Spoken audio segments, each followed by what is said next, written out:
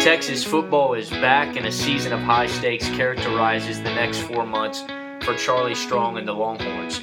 Welcome back to Off the Bench podcast in the 40 acres. I'm Luke Hendry alongside Robert Larkin, and the Texas football team is arguably the biggest topic in all of college football. Robert, I know you covered the Longhorns throughout the spring and throughout summer workouts.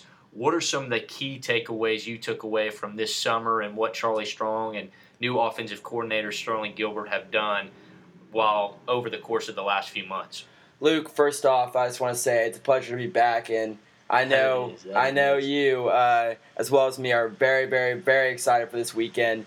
I think the biggest thing about this weekend is there's so much unknown, so much potential, but also we just don't know what's going to happen this weekend. It's going to be very interesting to see how the Longhorns play out. But so, like you said, you're asking about the spring and summer workouts. I think the biggest takeaways over the spring and summer leading into these first few weeks of practice have been, I think everyone thought Shane Buechele was going to start for the Longhorns on Sunday, but reports surfaced early in camp that Tyrone Swoops looked to be the guy that the staff is now favoring. And I'm kind of in this mindset as well. I think Strong thinks that this game represents a big win, if you will. If they keep it close or if they win the game Sunday, it'd obviously be huge. So I think he's going to go with experience over the unknown. I think what I've heard from sources inside the program is Buechele has looked rattled in practice a little bit. He'll have a great play, but he'll also have those bad plays. And I've heard that Tyrone Swoops has had the more consistency with less bad plays in practice. And I personally think that we heard all summer long from Charlie about the summer of Shane and how he wanted to name a starting quarterback early in fall camp. And that decision never really came. So I think the big deal for me is that Shane came into camp. He didn't play as well as we saw in the spring game. And I think that's kind of what happened where it took off from there. Second, I think I'm really surprised at the older guys holding down their spots on defense. A depth chart probably will not be released today or tomorrow, but we may see one come out in the early stages before the game. But I've heard from people inside the program, again, that a lot of the guys have held on to their starting spots. Specifically, I was surprised by Jason Hall, a junior who has battled some struggles last year, but is now apparently holding down his spot at one of the safety positions with Deshaun Elliott backing him up. Elliott, I'm a big fan of Elliott, tall, athletic guy who's a heavy hitter, but also needs to find better consistency in pass coverage. So I think that's Vance Bedford's big concern back there. And also Brandon Jones, number one safety in the country, coming out of the 2016 recruiting class. I think we're both surprised he's not in the mix yet, but I think he'll see some snaps on Sunday. Also, quick mention for Nashawn Hughes has apparently held down his spot at the Fox end. Brecken Hager is battling there. And Bryce Cottrell has held down the strong defensive end position over Charles Omenihu, which I was very surprised by. I think Omenihu has probably one of the higher ceilings for this football team on the defensive line. Yeah, well, back to the quarterback situation. It's been surrounding fans and alumni of this Texas Longhorn football team really since Colt McCoy graduated. But I think the thing is that Shane is still a true freshman, and there's no doubt that he's going to be rattled. And so starting Tyrone might be the better play. I do think that Charlie Strong might as well go ahead and play both players, and I think there's no contradiction to the fact that I think both players will take some snaps and lead the Longhorns against Notre Dame on Sunday. But to another offensive position that I think the Longhorns really have to take advantage of this season, and that's the running backs. Two of the best running backs, in my opinion, in the Big 12 with Dante Foreman and Chris Warren III. What role do you think the running backs play throughout this season? Big thing with Sterling Gilbert is the veer and shoot. He obviously is going to want to pass the ball like he did at Tulsa, but the reality of the situation is that he does not have the same quarterback play he did at Tulsa or, say, Bowling Green. It's a bit of an unknown at this point. So he's going to want to rely on the run heavily on Sunday. I'd say the breakdown will probably end up being 60-40, 65-35 even, if the Longhorns end up having a lot of success on the ground. But like you said, I'm in love with these two running backs. Who doesn't love it? I mean, it's kind of a different running back duo. If you travel up north and see Oklahoma, they have that duo, Joe Mixon and Samaje Perine. And that's kind of a thunder and lightning, Mixon being the lightning, Perine being the thunder. But here it's just thunder and more thunder. It's bulldozing type guys who are just unbelievable athletes for their size. I think Foreman has actually better breakaway speed than Warren does, but Warren has those long strides and a bigger body. I think that come Sunday, though, they're going to be very important. We were talking about this at the lunch table earlier this week. Luke and I were, and Luke asked me, he's like, how many rushing yards do you think we're going to need on Sunday? And I was telling him that, like, I can envision the Longhorns, they're going to need more than 100, probably 65 yards on the ground, probably more than that. I have a wager with one of my friends that the Longhorns will not win this game unless they have more than 185 yards on the ground. I think that's the type of success they're going to have on Sunday. And obviously these guys are they're fitted to have that kind of success. I think so. I mean, if you look at the blowout last year against Notre Dame, 38-3, the offense of the Texas Longhorns was absolutely horrendous. 163 total yards, 103 of those through the air, and only 60 on the ground.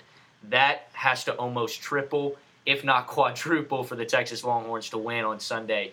They have to spread the offense out, and I think Sterling Gilbert's, style does that. But I think they just got to hone in and attack the running game off the bat and see if they can get some penetration through the Notre Dame defense. To your point, Luke, last year was obviously very tough. That was a very physical front four that had some good talent, even a NFL draft pick in Sheldon Day.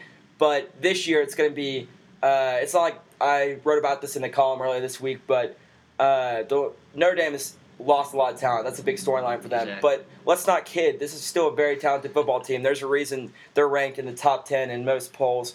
And my thought is that Charlie Strong said earlier this week that this is going to be one of the most physical front fours he faces all season long. And I think that's a challenge for a talented but young offensive line in Texas. And this running game is going to be so vital to the success on Sunday. It's going to be a very interesting matchup to see if the Longhorns can establish the all-important running game on Sunday. Yeah, and to the offensive coordinator, brand new guy to the program. It seems like everybody's been talking about him, but at the end of the day, he is brand new to the 40 acres, and his role is pivotal because the offense at Texas has got to continue to improve. Larkin, take me through some of your pros and cons of Gilbert and how his leadership is going to be so key for the Texas Longhorns this season. Here are a few pros that I like. Sean Watson, former offensive coordinator, and I guess Jay Norvell was a little different style than this, but I kind of think of Watson as the guy and Strong's first 2 years here. He liked to coach from the booth and kind of like play in the press box, if you will. But here, Gilbert has reiterated that he's going to be coaching on the sidelines. I like that. He's going to have some probably some quarterback struggles on Sunday. So I like him having some FaceTime with his guys. That's just a small little thing I like. Second, he brings a style that the Longhorns have had so much success with in the past. Greg Davis, record-setting OC, had this type of offense, found a lot of success. Obviously, different athletes, and I'm not trying to say that he's going to have Greg Davis-like numbers in his first year here. But he's playing in a system that's had so much success in Texas because these high school kids are coming from similar systems. We've seen guys like Davion Curtis come here and already have success. Lorenzo Joe, although probably unlikely to play on Sunday, has had success early in the preseason and practices because they're just so accustomed to it. Shane Buechele said he's been used to this system since he was in high school. He's having a little bit of success.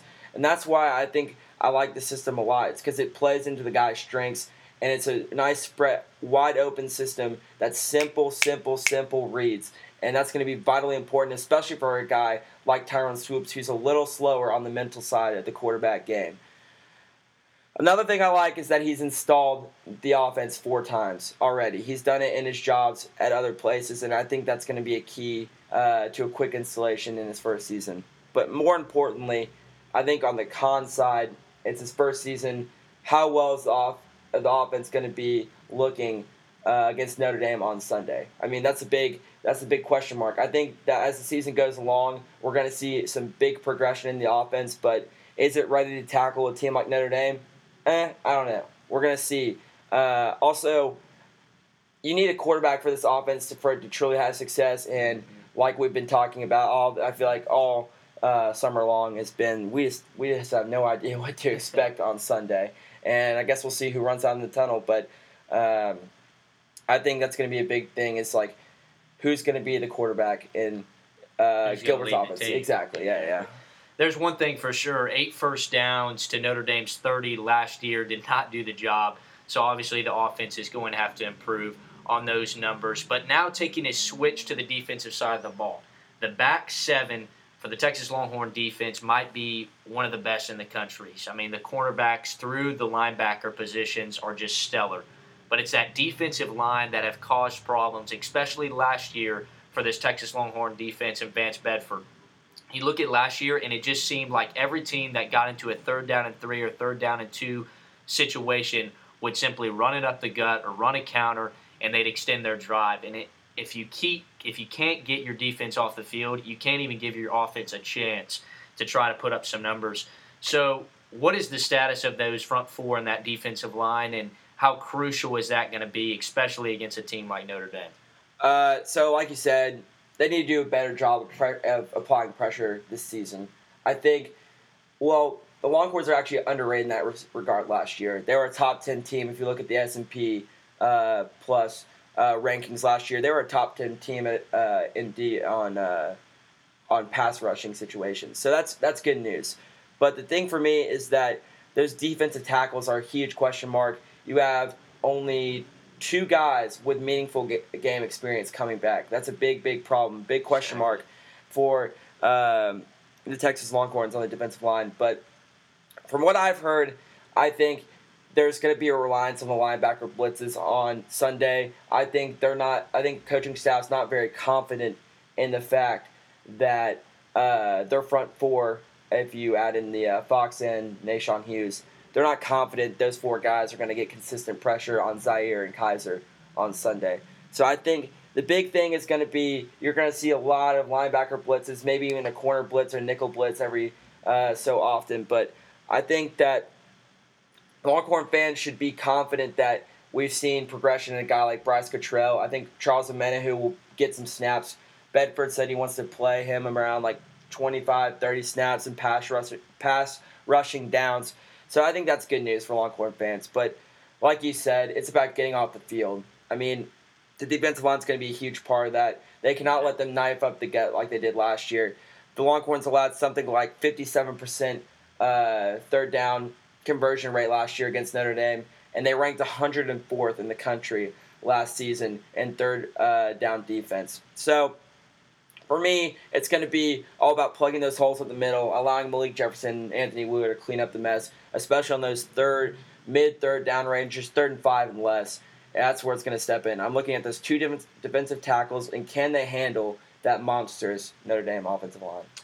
And then Coach Charlie Strong, he's been in the hot seat, it seems like, since he got on campus, and that's rightfully justified, being at a Texas Longhorn program in the University of Texas where so many alumni and passionate fans, and just the nature of being at one of the top collegiate programs in the nation. But this year is crucial, and as a 3rd-year coach, he has to provide success, and that's through wins. What do you think the record has to be to wrap things up today for Coach Charlie Strong to keep his job at the 40 acres? Honestly, Luke, that's a good question. I think that's the question everyone's asking. Because Mike Perrin, athletic director here, is not given a number. Charlie Strong certainly will not give himself his number. Who the hell wants to live up to a number going into a season? For me, it's all about winning. It's about winning at least 7 games and your bowl game. That's the big thing for me. So I'm shooting around 8 wins. Before the quarterback situation in early August, I gave this team 8 wins, but now I'm leaning closer to 7. I think that Charlie Strong just needs to show a better product. The last 2 years have been miserable for fans. They just don't even want to go to the game anymore. I think what it's going to come down to this year is no big blowouts like the ones at TCU and at Iowa State last year. No more of that. You have to play competitive games, and I think a big win of some sort, maybe against Notre Dame, Oklahoma, TCU, or Oklahoma State, that will seal his fate. I think he's doing some good things right now recruiting-wise. I think Mike Perrin wants to give him a fourth year, but like you said, it's going to come down to what he does this season. For me, 7 wins at least during the regular season. If we see 6 or 5, sayonara, Charlie Strong.